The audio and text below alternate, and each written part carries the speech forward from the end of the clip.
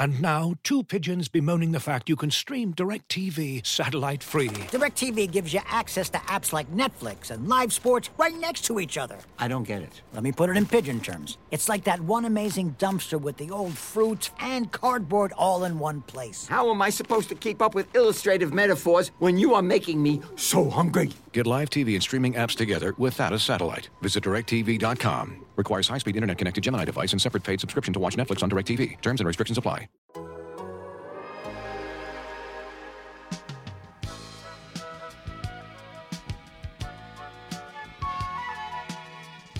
Hello there, we are on the air. It is basketball day today. This is Jurassic Pod. I'm your host, your co-host, whatever you want to call me. Just call me something nice. I'm Eric Corrin of The Athletic. Joining me, as always, is my pal, my friend, Holly McKenzie. How are you, Holly? I think I'm doing better than the Raptors this week, but that doesn't really say much. I would advise you to call a doctor if you're not, or a friend, or a health Aim professional. higher. If you are not, we are living in a world in which I picked the Raptors to go 1-2 against the two worst teams in the Eastern Conference, and then an admittedly tough game in Cleveland, although they did lose. The Cavaliers, they, pronouns pal, lost one of their two All-Stars early on in that game. I picked them to go 1-2, and that was too optimistic. Raptors were 0-3 in the last week. Don't forget what I predicted. Yeah, well, I mean, people expect you to be too optimistic. Listen, you say it as though I don't actually believe this, and I really believe they were gonna go 2-1. They were gonna beat Detroit and like snap that little streak, and yeah.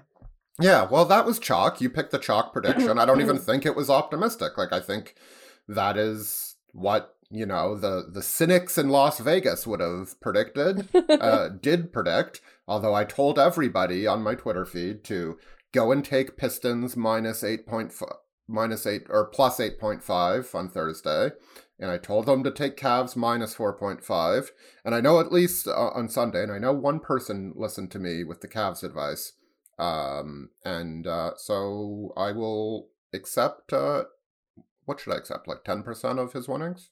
But wouldn't the Pistons game have made him lose money? I'm so bad with this. Yeah, you don't understand gambling. No, so Pistons 8 plus 8.5 meant if the Raptors won by 8 or fewer, and or the Pistons won, he wins. So the Pistons so the Raptors had 8? The Raptors had to win by 9 for the person betting on the Raptors to win money in that scenario. If it was an 8-point win for the Raptors or anything worse than an 8-point win for the Raptors, then the person betting on the Pistons wins. Then the other team wins, even though it's not a certain number of points. So that's I thought it would have been that the spread. Pistons. Yes. Yeah, no, that's minus. So like Cavs minus 4.5. If you bet on the Cavs, they have to win by at least 5 points or more. If the Raptors win, you win, even if it's by a point? Well, it depends what you bet. Like, if you bet on the Raptors, this is good for nobody. If you bet on the Raptors and they ended up losing by 4 points, but the spread was Cavaliers by 4.5 points. Okay. You would win. So all you needed the Raptors to do, if you bet on them, was to lose by 4 points or fewer, or win. Mm-mm. Okay. Anyway, this has been the worst start of a podcast ever in history. I'm sorry, I apologize. And I thought like I did a very good job of just getting into things, and you ruined it by your total or lack of understanding of gambling, which is valid. But then you expressed curiosity about it, so I felt a need to explain it to you. And here we are, 3 minutes. You know what, Eric? Seconds you always are willing to take the time to explain to someone that's curious about something that you know. That is like if you said you didn't care, I wouldn't have done that. But here, but that's a very nice trait that you have. I admire that. It's a very good trait to have in a friend. You gotta walk the line, right, between not over-explaining things and explaining things to the indifferent, or explaining them for your own benefit, and trying to help a person out when they're legitimately curious. And I like to think I have some keen observational skills that allow me to identify when a person is interested and when a person is not. And if you were not interested in watching the Raptors over the past week, I can't entirely blame you. The Raptors lost 108-106 to Detroit. It was really only a 2-point game. I mean, I trust you. It felt like as we were talking about pre-game, it felt like a bigger loss than that. But I do remember it did come down to the wire at the end. 108, 106. Yeah, 103-97 loss to Orlando, which was definitely not as close as that score. That score was, as they say, flattering to the Raptors. And Cleveland probably their best overall performance this week, which, damning with faint praise, but they certainly were on the precipice in the third quarter of taking the lead there, thanks to an inspired performance by Scotty Barnes, but they fall 104-96 to the largely Jarrett Allen-less Cleveland Cavaliers. We hope Jarrett Allen gets back to full health soon with his broken finger, which Raptors fans can commiserate with Cavs fans about, and I forget now what the injury he suffered, other injury he suffered, but it seems like the broken finger is going to be the one that keeps him out. Not great, Hall. Really, really not great. Yeah. No, it actually, to me, I said to you just before we started recording that in my brain, even though I watched each of these games and they were not fun to watch, it felt like each game was a 30-point blowout. So looking at the scores, it was like, how did we get here? Yeah, wasn't a good week. Didn't feel good. Very frustrating. Such a slog offensively. Just not good. Yeah, not good. If you go back to the win against Brooklyn in Toronto, I believe their true shooting percentage was something like 50.2% or something like that. And what that basically means is they shot as well as Malachi Flynn has shot all season. Now, Malachi Flynn has brought that number up considerably since his start, thanks to some inspired play that was unfortunately followed by his hamstring strain. But if you remember how poorly Malachi Flynn shot at the beginning of the season, that's how bad the Raptors have been over this little stretch of game. It seems like they go 6 for 25 from 3 every game, and it's hard to win in the NBA in those situations. And we all know the reason, or one of the main reasons, is because they're missing Fred VanVleet and OG Anunoby. So I thought we would change up the format this week, Holly, because I don't want to dwell on the negative. Like, people have seen that. Yeah, you're freaking me out. Yeah, no, I am, as they say in Hollywood, I am playing against type. It's like when Jim Carrey was worried he was going to be pigeonholed as, like, Ace Ventura or Stanley, what was the guy's name in The Mask? Stanley Ipsum? Anyway, I'm not going to remember. Somebody will have it. Did you ever see The Mask? Yep. But I don't. No. I don't expect you to remember. I do remember in high school watching The Truman Show. Why they made us watch that in high school? No idea. I love that. But they pulled out the black stand. You know what I mean, with the TV on top and the VCR. Yeah. I don't. On the wheels. The wheels. Yeah. We watched that in French. They still have those. I'm assuming not. Stanley Ipkiss, by the way. Well, I remember we spent about a week watching The Truman Show in French. A week? How long? How short were your periods? I don't know, but it took did you forever. Stop to have a discussion about them? Yeah, what the hell was happening? Yeah. But I still don't understand why we watched what was the meaning of watching The Truman Show in French in my French class. But I think maybe they just wanted us to be immersed in a world of French. But yeah, anyway, that's what they had. True, and I think that movie was ahead of its time, I would say. Well, I think since then I've been paranoid about. So you're blaming Nova Scotia education for your. Most of us just blame our parents, Holly.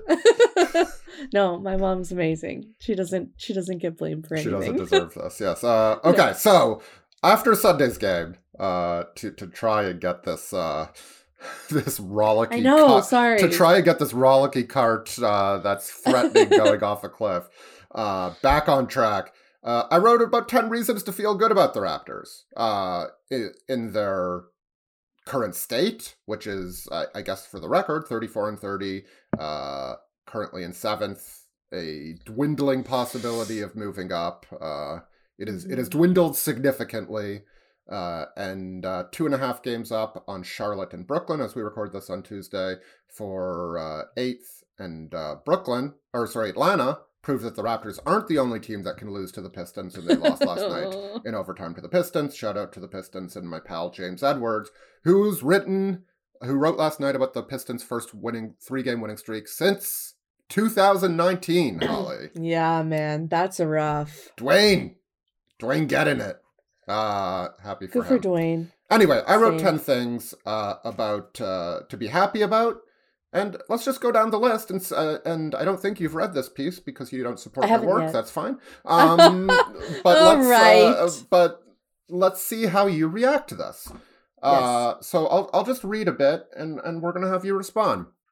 Point number 1: the past few games should have been nightmares for Pascal Siakam, Holly. With Gary Trent Jr. struggling, the Raptors have no spacing around him. Siakam's game is about using that space, either as a driver or as a post threat, to dissect a defense. If opponents aren't going to run out to those shooters, there's nothing to dissect. And yet, Siakam has been fighting like hell. I will now stop reading verbatim.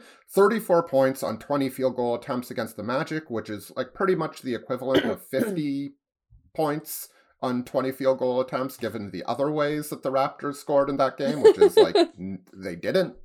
It was a bit of a rockier performance against the Cavs. He had 24 points on what I believe was 22 field goal attempts, but he did find his way to 13 free throws.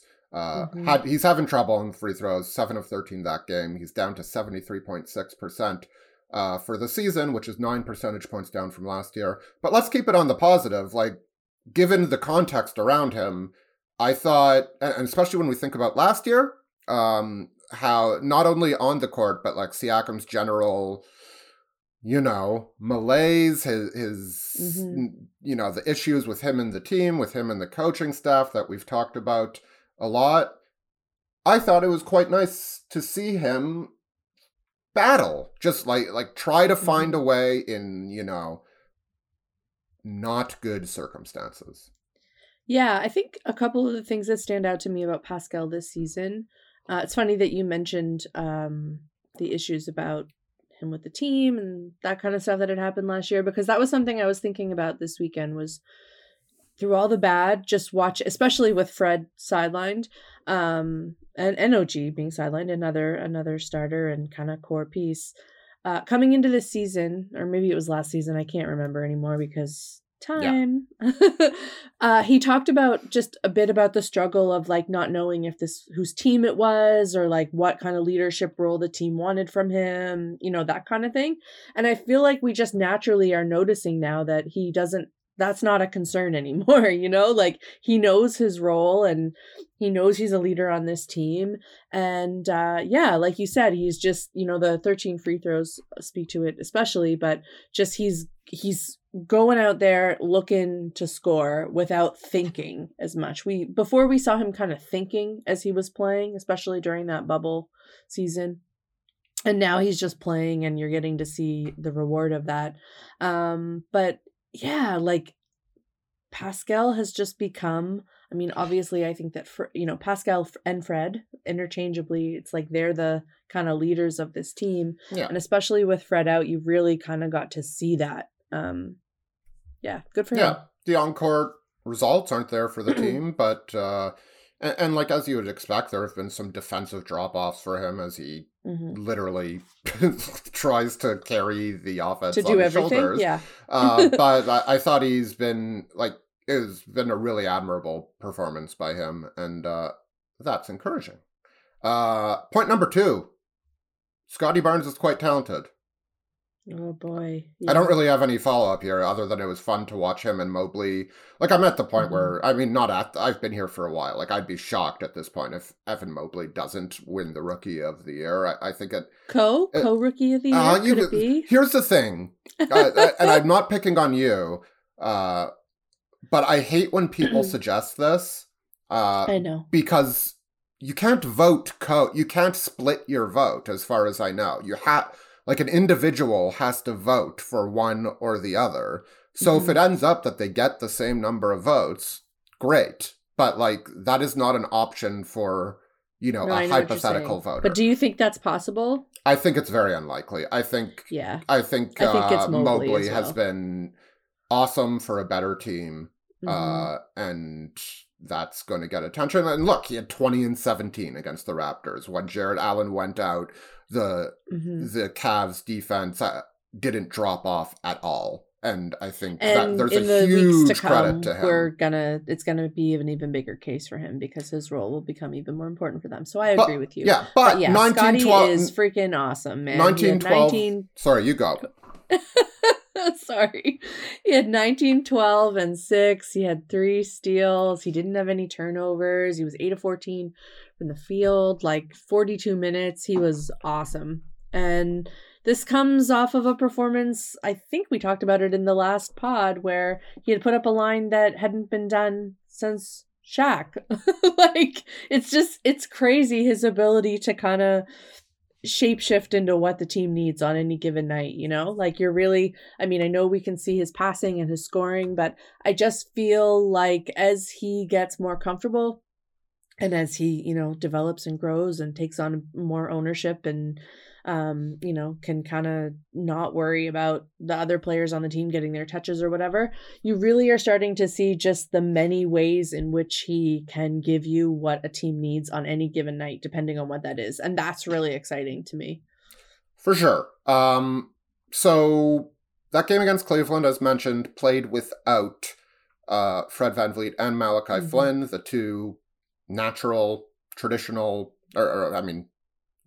there's enough people online who argue whether Fred VanVleet is a point guard, but like he certainly has those organizational skills. So those two point guard like organizers, the only two on the Raptors roster, were not, unless you want to count Armoni Brooks, who I think is a bit more of a combo guard, but we'll get to him. He replaces DJ Wilson on the roster to give the Raptors some depth at the guard spot. But the Raptors essentially played that game without a true point guard, and Nick Nurse took pains to call Scottie Barnes the point guard. Now, I'm not sure he was, running complicated sets or anything like that, and the Raptors' half-court offense was not good. So you can't say, wow, Barnes really made it all work and it all come together. And I think we know the reason for that. Like he needs more time, he needs more reps in that, and he also needs to develop his handling in order to take full advantage of that, or his shot to take full advantage of that. But what did you think of Barnes in sort of the primary ball handling role that we wondered? Like, this is the reason we wondered if it might make sense for him to come off the bench so he can get more reps as part of the primary action as opposed to off the primary action. Yeah, I think it's impressive and it's good. I mean, right now you couldn't put him off the bench. Couldn't bring him off the bench if you wanted to. And I think we've gone, like, when the Raptors have their best 5 healthy, I think, barring an awful matchup, I think you want to go with those guys, but you continue. Yeah, no, I think he's continues to just be impressive. And when you put him in a position where he feels like he should be that guy and he's not like looking at the people around him, wanting them to do more or initiate more, or kind of like standing in the background, watching those players do what they do, you see why the team loved him so much and why they're so high on him. So he's good. I know that sounds simplistic. No, but I literally started the sentence with Scottie Barnes is quite talented, so I don't think it's a complex conversation. Number 3, we don't have to go over this too much, but the Raptors created only 17 turnovers combined against Detroit and Orlando. If you want to, like, I thought their defense overall was really good against Orlando, less so against Detroit, I would say. But this team is trying to create turnovers, and when they don't do that, it's going to make things very difficult on the offense at the best of times, let alone whatever these times are. They created 17 against Cleveland, and they turned that into a 26 advantage in points off turnovers, and I mean, I don't know how much there is to say other than, like, that's the blueprint of many Raptors wins, is them just causing chaos on that end. And that was, I think, more than the offense, that's what was disturbing to me in this week, is they weren't turning to pretty not great offensive teams. They weren't turning them over, and they have to do that, right?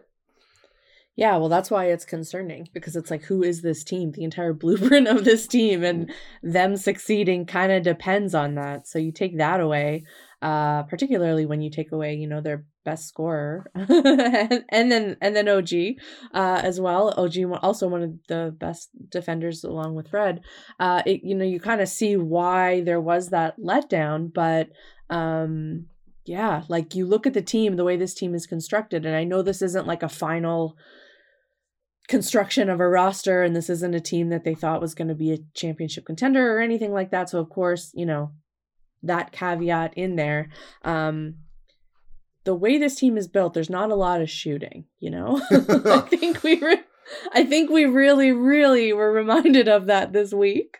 But even when you do have Fred VanVleet and OG Anunoby, it's not like there's a ton of shooters on this team, particularly if Gary Trent is kind of, in a moment where he's not hitting everything as he had been for quite some time. Yeah. There's not a ton of shooting, not a ton of scoring. So if you're not turning people over, and if your defense isn't fueling that, you're gonna be in trouble, and it's gonna make some ugly basketball to watch. And that's what it was a slog. Credit to Orlando and Detroit for knowing the scouting report and being solid on the ball. Like, you can't just necessarily Detroit knows the scouting report. They know it in and out and upside down. And I love Dwayne Casey before that game. He was like, people think I get hyped up for, a win against the Raptors. I get hyped up for a win. I love Dwayne. Dwayne is the best. Also, I know you mentioned it, but we didn't really go into it. God damn, it sucks about Malachi. I feel so badly for him. Don't worry, we'll get there. We'll get there. Okay, sorry. Okay. If you had read my piece like a good friend, you would know we were going to get there. Yes, I do read. I'm always just 3 days behind. Yeah. Yeah, well, that's fine. Which I know everyone's but then everything passes you by, but that's fine. I just like reading it on my face. Okay, yeah. Continue. I mean, there's not enough hours in the day when you're glued to the TV seeing the horrible things going on in the world. I understand. Number 4. To end the third quarter, Nick Nurse used a lineup of Chris Boucher, Delano Banton, Thaddeus Young, Steve Mikhailuk, and Precious Achiuwa. Now, I should mention that I think Gary Trent came in for the last possession of this stretch. And so when they checked in, the Cavs were shooting 2 free throws. So I'm not counting those points. After those free throws were made, in the final 2 minutes and 54 seconds of the third quarter, do you want to guess what the score of the remainder of the quarter was? No, I just want you to tell me. It was 1-0 Cavaliers. Wow. Ed Davis split a pair. Why is this a positive? Ed Davis, Boss Davis. Yeah, Boss. Good to see Boss. I didn't even use that as a positive, but I mean, that was fun. Why is this a positive? Because it's nice to laugh, and it's reassuring when things play out exactly as you expect, Holly. Mm-hmm. Number 5. I think at that point you had tweeted, well, this is a lineup. Yeah. Or this lineup's a choice. To be fair, I think I've done that a few times. And I mean, I do think there's a way to stagger your best offensive options at almost all times, but also I don't completely blame Nick Nurse for getting a bit lost in the weeds when this is going on. Like, it's a slog. As you know, let's see how many times we could say slog in this podcast, but it's not simple to run a rotation when you trust 2 to 3 people at any given time.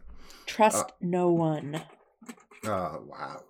5, Delano Banton, I think we've seen his weaknesses in the last few games, but we've also seen, and like, to be sure, he's part of the problem on offense, because like you can't put him off the ball. He needs the ball to do his things, to produce in the way he produces, unless he's gonna cut. I don't think there's been enough cutting in general over these games, but when you cut, there's a risk of further clogging the paint. So it's, double-edged sword there.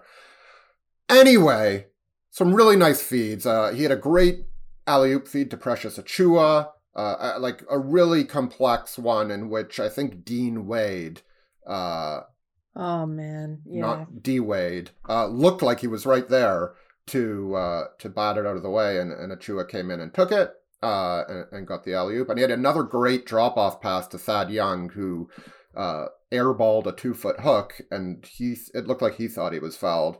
But that was so weird. It was like... Yeah, like on the replay, I didn't see anything, but like his reaction was weird enough that, I don't know. It was very strange, because the replay, I didn't see any type of contact, but the way the shot, it was very strange. One of those plays where you kind of think something must have happened. So let me pose this positive in a question.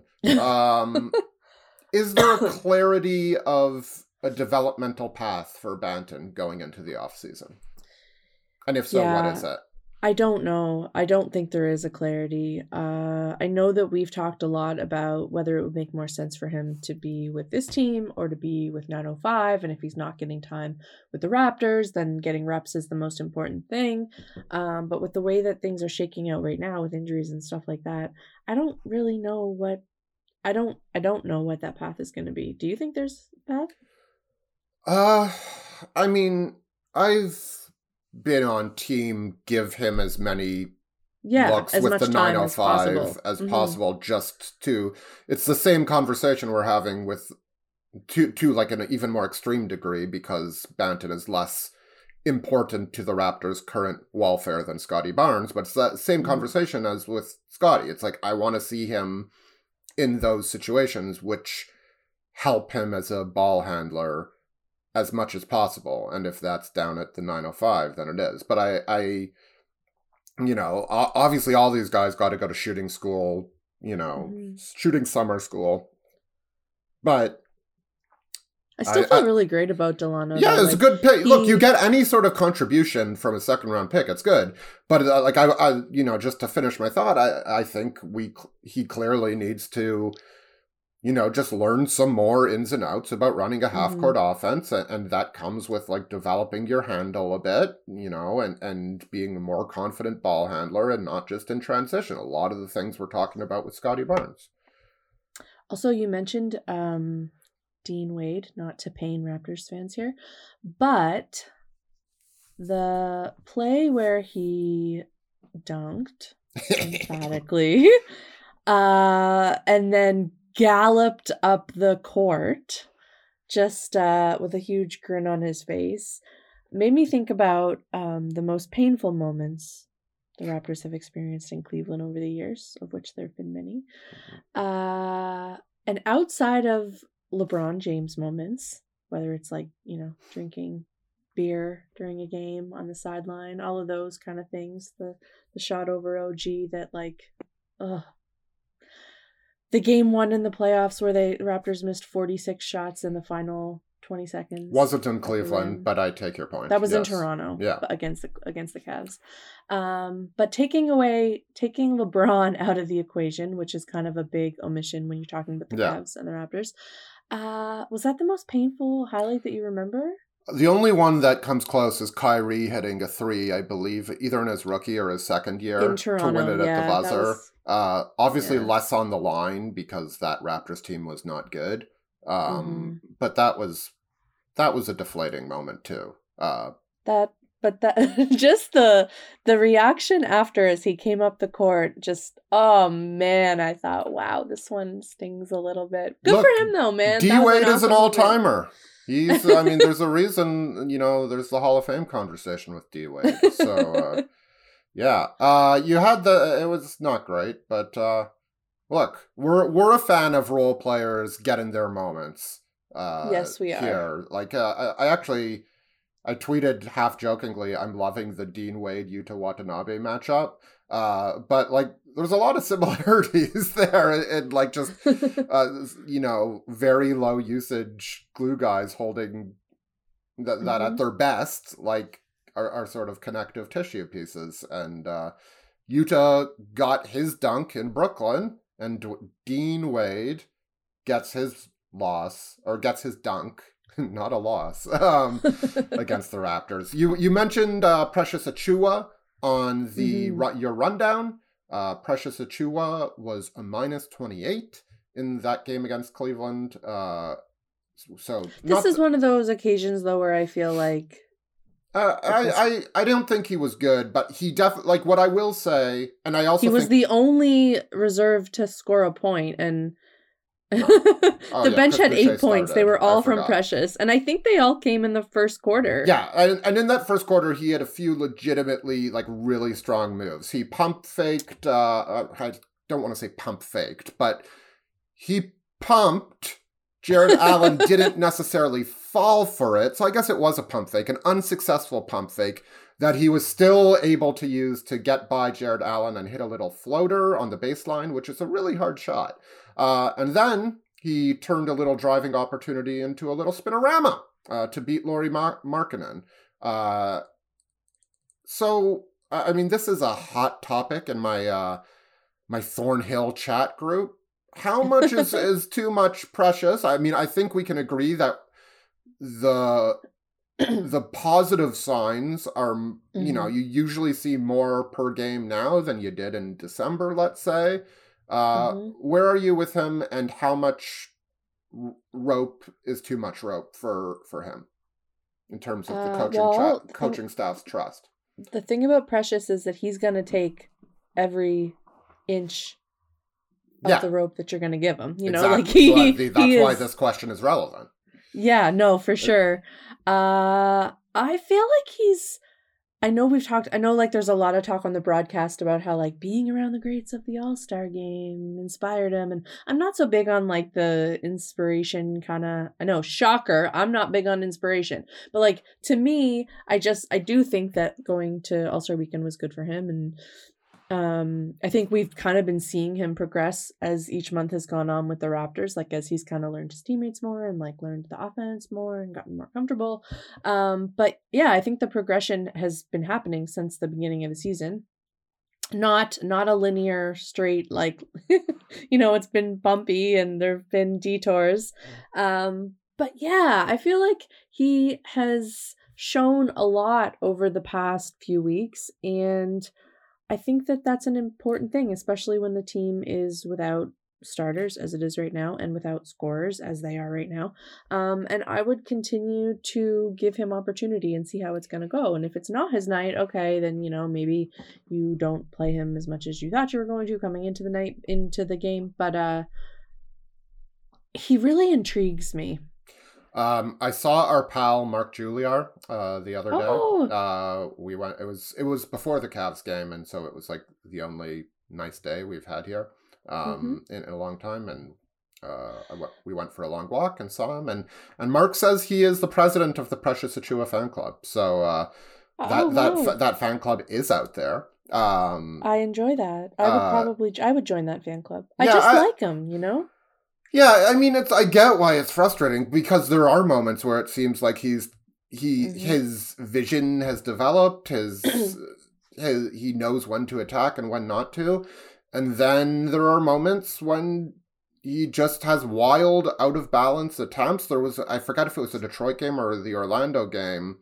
It was the Orlando game, and he like missed a wild drive and then complained on the baseline for 2 or 3 seconds, and it was able to, he eventually got back, but the Raptors weren't set up in transition, and that led to an Orlando alley-oop. And that's the thing. You can't have that. Like if you're giving this guy rope to show off, to show what he can do offensively, it has to be contingent on doing the non-negotiables.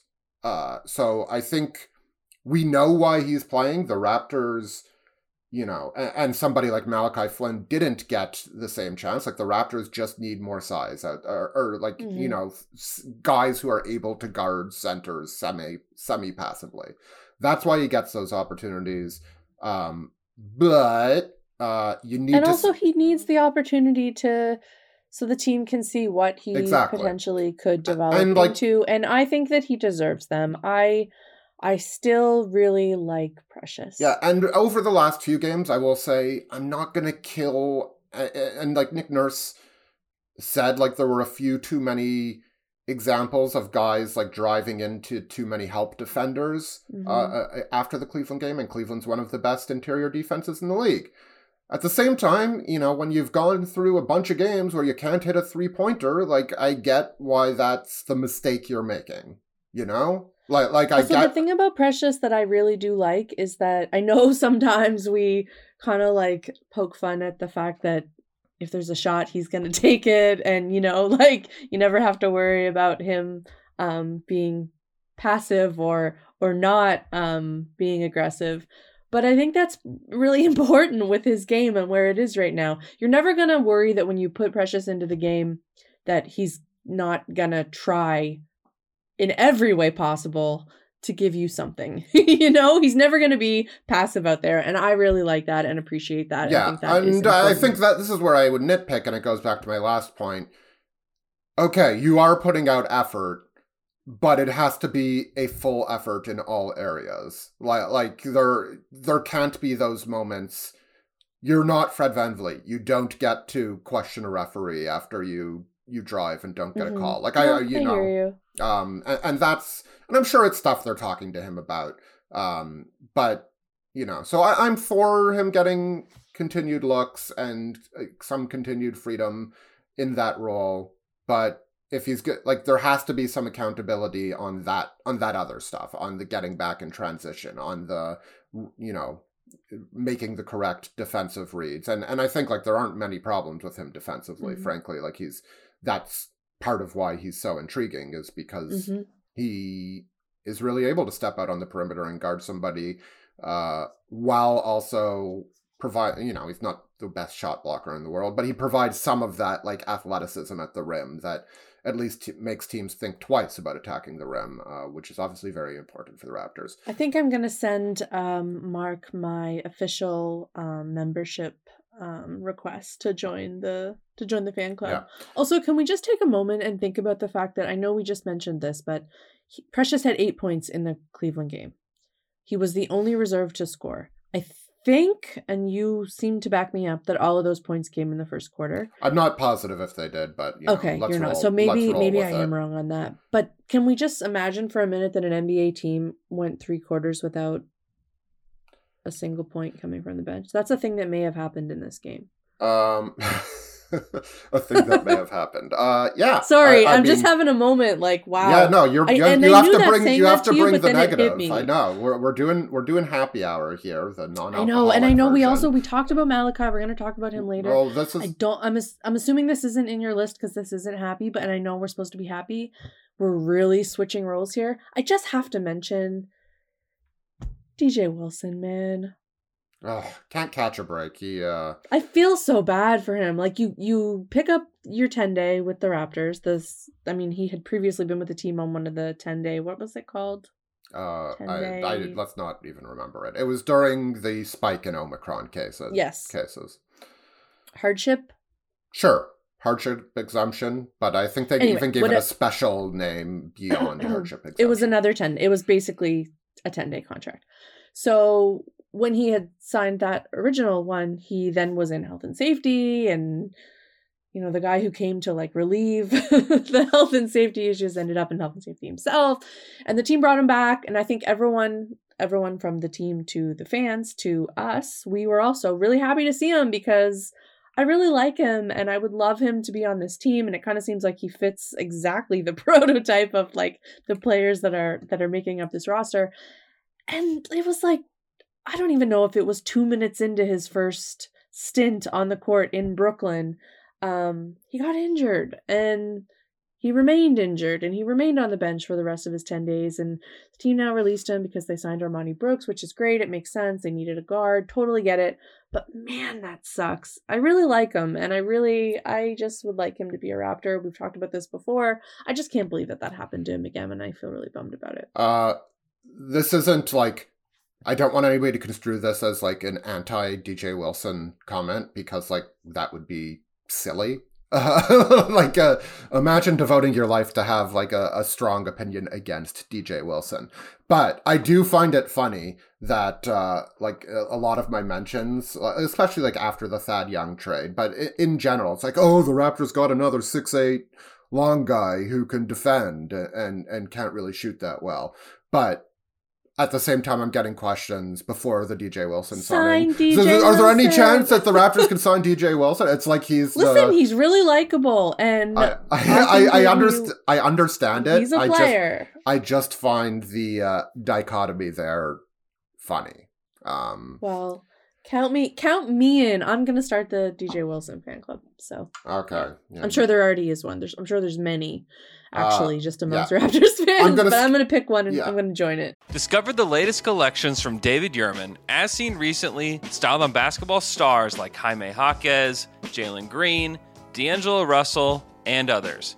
David Yurman is a celebrated American jewelry company inspired by the beauty of art, architecture, and the natural world. The story of David Yurman begins in New York City, with David, a sculptor, and his wife Sybil, a painter and ceramicist. When the artists began collaborating, their goal was to simply make beautiful, designed objects to wear. Over 40 years later, the Yurmans and their son Evan continue to redefine American luxury jewelry with timeless, modern collections for women and men, defined by inspiration, innovation, consummate craftsmanship, and Cable, the brand's artistic signature. David Yurman's collections are available on davidyurman.com. Looking for an assist with your credit card, but can't get a hold of anyone? Luckily, with 24/7 U.S.-based live customer service from Discover, everyone has the option to talk to a real person anytime, day or night. Yep, you heard that right. You can talk to a real human in customer service at any time. Sounds like a real game changer if you ask us. Make the right call and get the service you deserve with Discover. Limitations apply. See terms at discover.com/creditcard. This episode is brought to you by Michelob Ultra, the official beer sponsor of the NBA. Want to get closer to the game than ever before? Michelob Ultra Courtside is giving fans the chance to win exclusive NBA prizes and experiences like official gear, courtside seats to an NBA game, and more. Head over to MichelobUltra.com/courtside to learn more. I'm going to skip my seventh point, which was that basically the Raptors continue to have the inside track to host one or two games in the play-in tournament if it should require. We went over the standings earlier.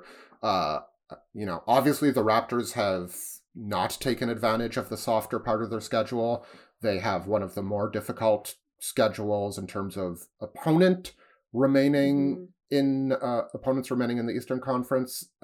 I think it's being, not that the Raptors aren't capable of losing to anybody, as we've seen, but I think the difficulty of the schedule is maybe being hyped up a little too high. Phoenix is an awesome team. They won't have Chris Paul.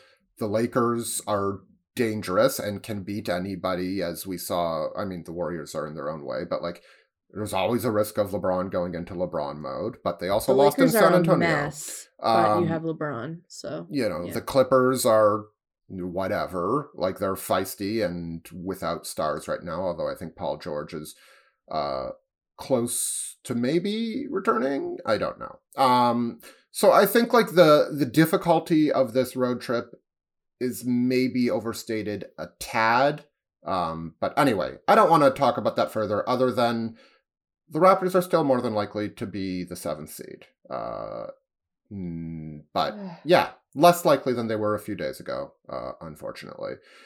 All right, Malachi Flynn time. Bad news, he has a hamstring strain. Good news, out indefinitely. Yes, which... hamstring strains, like, it's funny, I used to, like, hear in my early days, like, calf strain or hamstring strain, and assume, like, oh, he'll probably be back in a week. Soft tissue strains, like, they can... And then you got old. Yeah, like, I had a calf strain, it lingered for, like, 2 years. No, I'm not a professional athlete, but these, like, a cursory search was, like, grade 1 or 2 hamstring strains, which are not the worst hamstring strains. That's, like, not a full tear. And a reminder, all strains are partial tears. That's what a strain is. I know, it sounds so much less intense when I think that's the whole reason. I know, but it always rattles me when I think, oh, that's partially torn. Anyway, I Googled it quickly. It's like recovery time can vary from 3 to 8 weeks. So I'm like, whoa, that's a wild, time. So, you know, Nick Nurse seemed optimistic about his return being quicker rather than longer. Nick Nurse, let's just say, has not always been, I'm not saying he's not telling the truth. I'm saying, like, maybe he errs on the side of optimism when he's speaking to us. So we'll see. But before he played, he started 4 games. 3 of those games, I'd say he was very, very good. The Detroit game being the exception. But he averaged 16 points per game in those starts, had a 22-to-1 assist-to-turnover ratio. Yeah, that's crazy. So here's how I framed it.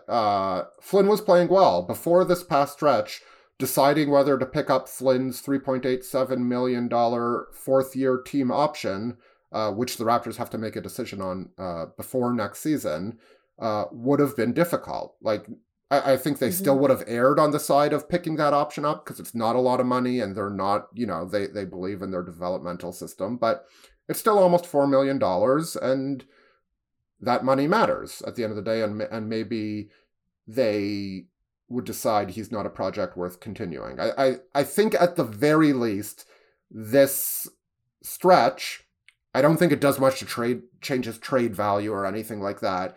But just as a thought of, you know, maybe if he gets back this season, he'll be part of the rotation. Although, you know, if they're in the playoffs, I find it hard to believe that he'll be getting meaningful minutes.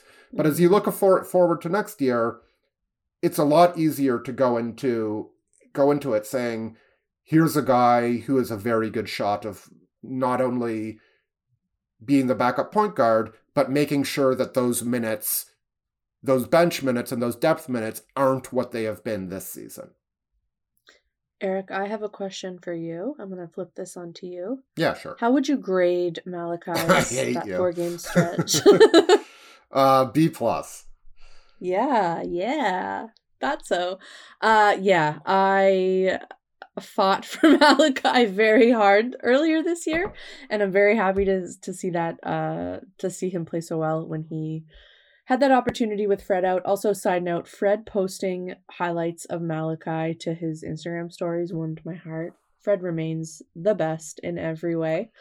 I expect to see Malachi back. I want to see Malachi back, and I want to see what he can continue to do with a little bit more confidence. Because I think we talked about this last week, but you really saw that he stopped looking toward the bench as he was playing, or like, you know, if something didn't go his way, he was just playing and attacking, and you really saw him come into his own and just play without thinking. And it's such a bummer that he got injured, and I didn't even notice that it happened. Yeah, I mean, he talked to us after the Orlando game. And I believe no idea. He finished the Orlando game, so maybe it was something he just wasn't mentioning, you know? Like, maybe it's just something...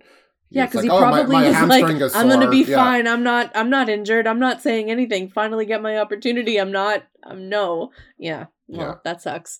I wish him well to return and just be healthy, and I'm super happy for him. And yeah, I think he was a solid B+ too. I will say in that Detroit game, they probably needed him to be more aggressive with his shot, and I think he made that corrective in the Orlando corrective. What type of speaking is this? It's like I'm speaking jargon for no reason. I think he made that correction pretty well in the Orlando game, which is promising to me.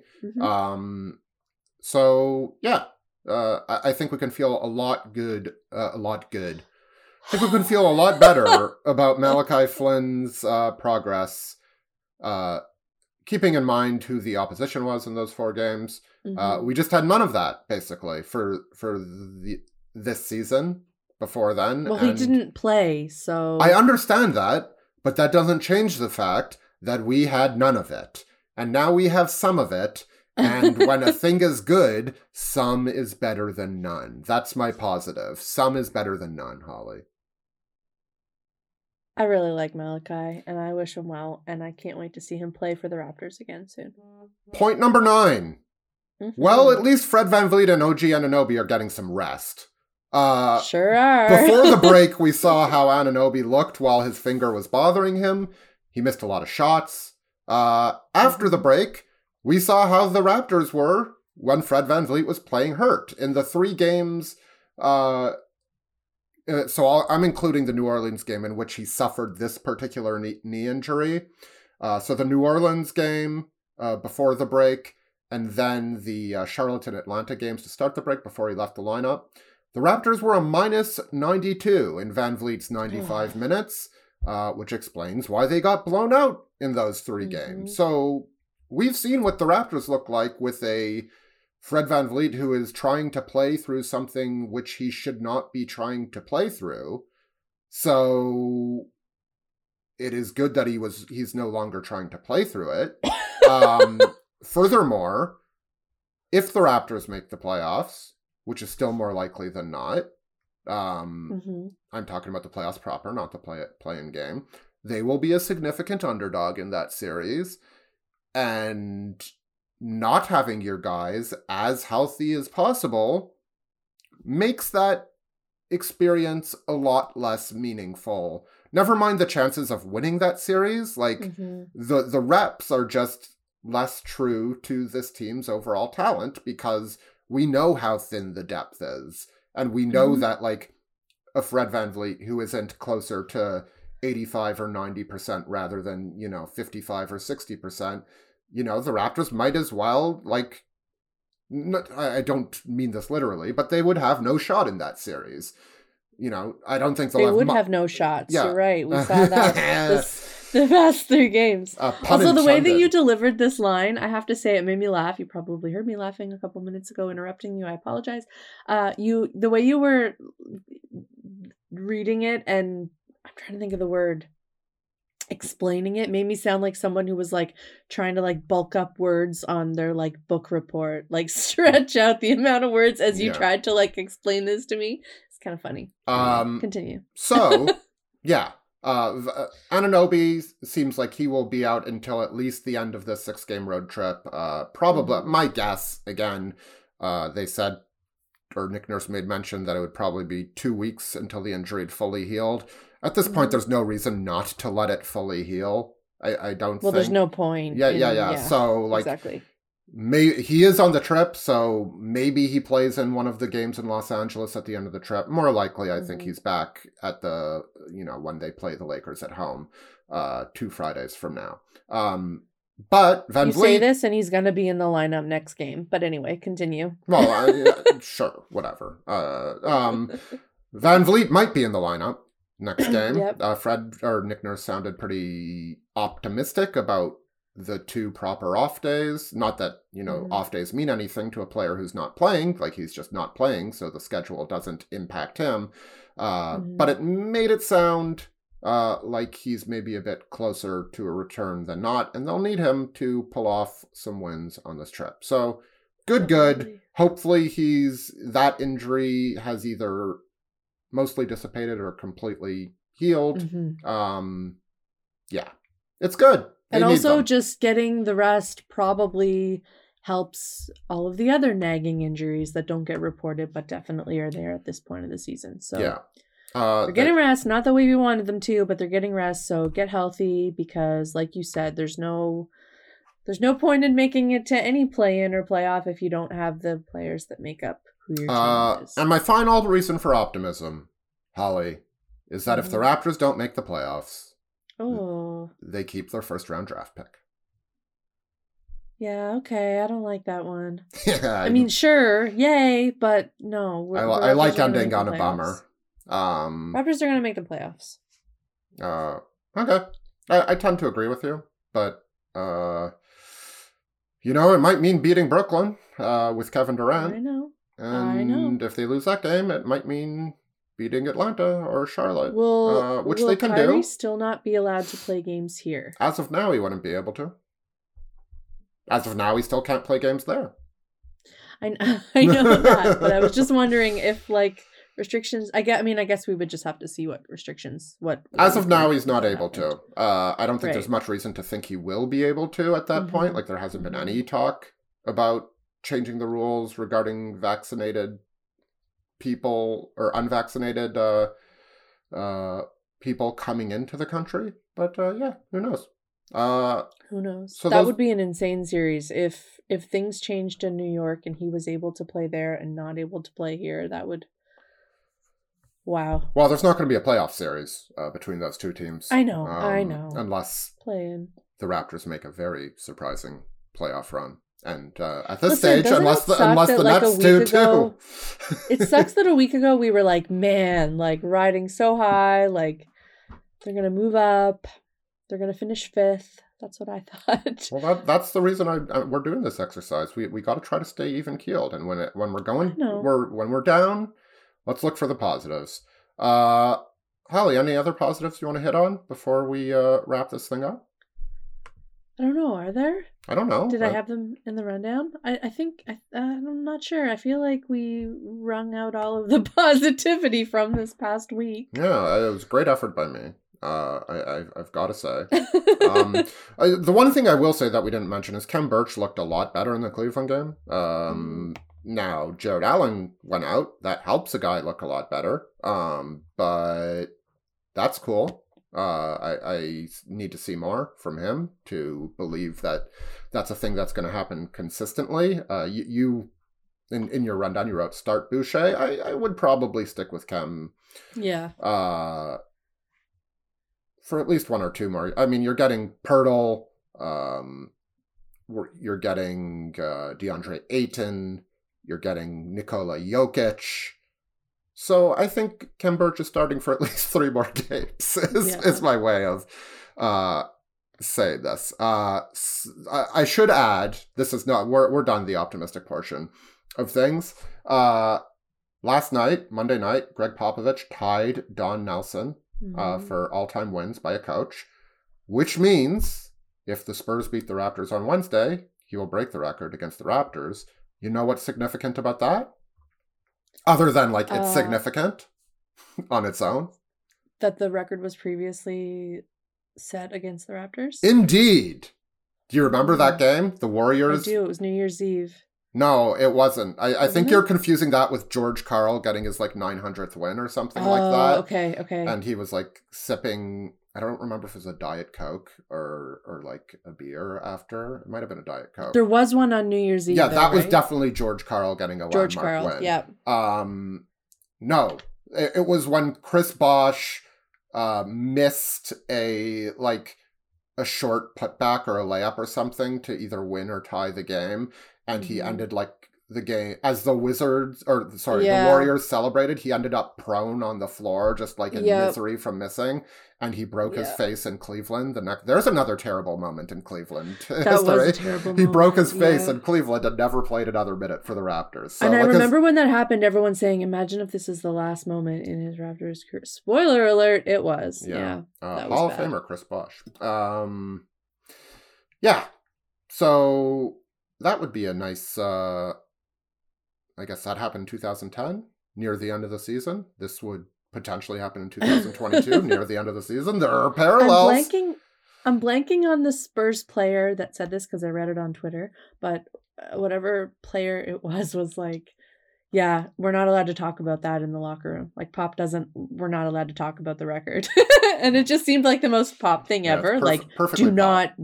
Do not dare mention this accomplishment that I'm on the verge of reaching. Yeah. Yeah. What is your prediction for the road trip? Yeah. So let's just take it. We'll do the. Actually, we'll probably record if I remember to bring my mic. if I can fit it Oh, into you're going on this trip. Yes, I leave for Phoenix on Wednesday, so I'll be hopefully watching the Raptors-Spurs game from the pool. Let's hope. Oh, wow. Okay, I didn't realize. Yeah, no. That's so exciting. hopefully we will record this after the Lakers game on Monday. If we can't record, we'll get a podcast to you as soon as I am able to tell you what time it is when I return. But I will say they will beat San Antonio. A lot of this is Van Vliet dependent. I know I can't. Obviously, I wouldn't have picked the Raptors to win in Cleveland if I knew they wouldn't have Fred Van Vliet, guys. But I'm guessing that he'll be back, so I'll pick them to win in Cleveland and win in San Antonio. I'm predicting a win in Phoenix. Is that dumb? Wow. Okay. Almost certainly. I'm doing it. A loss in Denver. Nikola Jokic with a 40-point triple-double. And no, I'm going back. They're going to lose in Phoenix. They're going to lose in Denver. And I predict they will beat the Lakers. 2-2. How about you? Isn't there 5 games? Yeah, the Clippers game, but I'm hoping to record. I'll say they'll lose to the Clippers, but I reserve the right to change that if we do record. So you say 2-2, but really 2-3. Yeah. How about you? Okay. I don't even know if I'm that positive, for being real. We're really switching it up this week. I don't know. I think they'll beat the Lakers. Yep, that's one.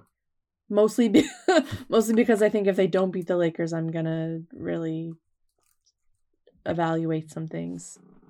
It's crazy that I'm honestly picking the game with LeBron James as the game they're gonna win, because LeBron, how many times has he made me eat my hat when he plays the Raptors? I think they're gonna go 2-3, but I think they're gonna beat the Clippers and the Lakers. Wow, so rallying off a 6-game losing streak to oh gosh, yeah, that makes it a bit different, doesn't it, when you know they've lost 6 in a row. I would feel better about the Spurs game if I thought that Fred would be back, obviously, but I just don't know. I mean, nobody knows. So but now you have me being paranoid about being overly confident, so I don't want to be like, oh, they'll be 3-2, and then everyone will say this idiot always thinks they're gonna win when they don't. Well, I think picking 2 and 3, I mean, I did pick that, but I think that's where you are right now. If anything, I think that is where I am. Yeah, that's fine. If Fred or OG return and are healthy, then I would change that to 3-2. Okay. But I still think that Denver Phoenix will be tough. And I know that the Raptors played Phoenix extremely well the last time they saw them in Toronto, but and there won't be Chris Paul. Well, maybe no. All right, you're picking a loss. Well. Yeah. 2 and 3. We both have them going 2 and 3, but we will reassess if we do record on Tuesday. Quick, one question from T. Jones. Thank you for the questions. My buddy Steve sent a question that was not on topic. How much has 7 games in 10 days had to do with the team's woes, Holly? I have a quick answer to this. It hasn't helped. It hasn't helped at all. Hasn't helped. I would say it is not a major factor in what's going on, though. It is, the injuries are far and away the biggest factor. Maybe, and to whatever extent you consider this a different thing, the roster composition, which is very much by design. The second factor. It sure is by design. Yeah. And then fatigue. So the third biggest factor? Sure. Yeah. Let's go with that. Holly, we got to get out of here. I got to go get a rapid test so I can get into the United States. Matt Devlin should be back on the call on Wednesday night. I spoke to Megan McPeak, who filled in for her and Paul Jones, for him and Paul Jones, at The Athletic. You can go read that. I believe there's still a $1 per month deal going on. Subscribe to The Athletic. So what a deal. You can do that and subscribe. Holly, anything you want to plug on the way out? No. All right. Bunch of stuff in the works, but yeah. All right. next week. Well, follow Holly at StackMac if you want, or you can follow nobody and just be at peace. Yes. Holly, thank you very much. Listeners, thank you very much. Everybody be well, be cool to each other, be safe, and for now, I will tell you, see ya!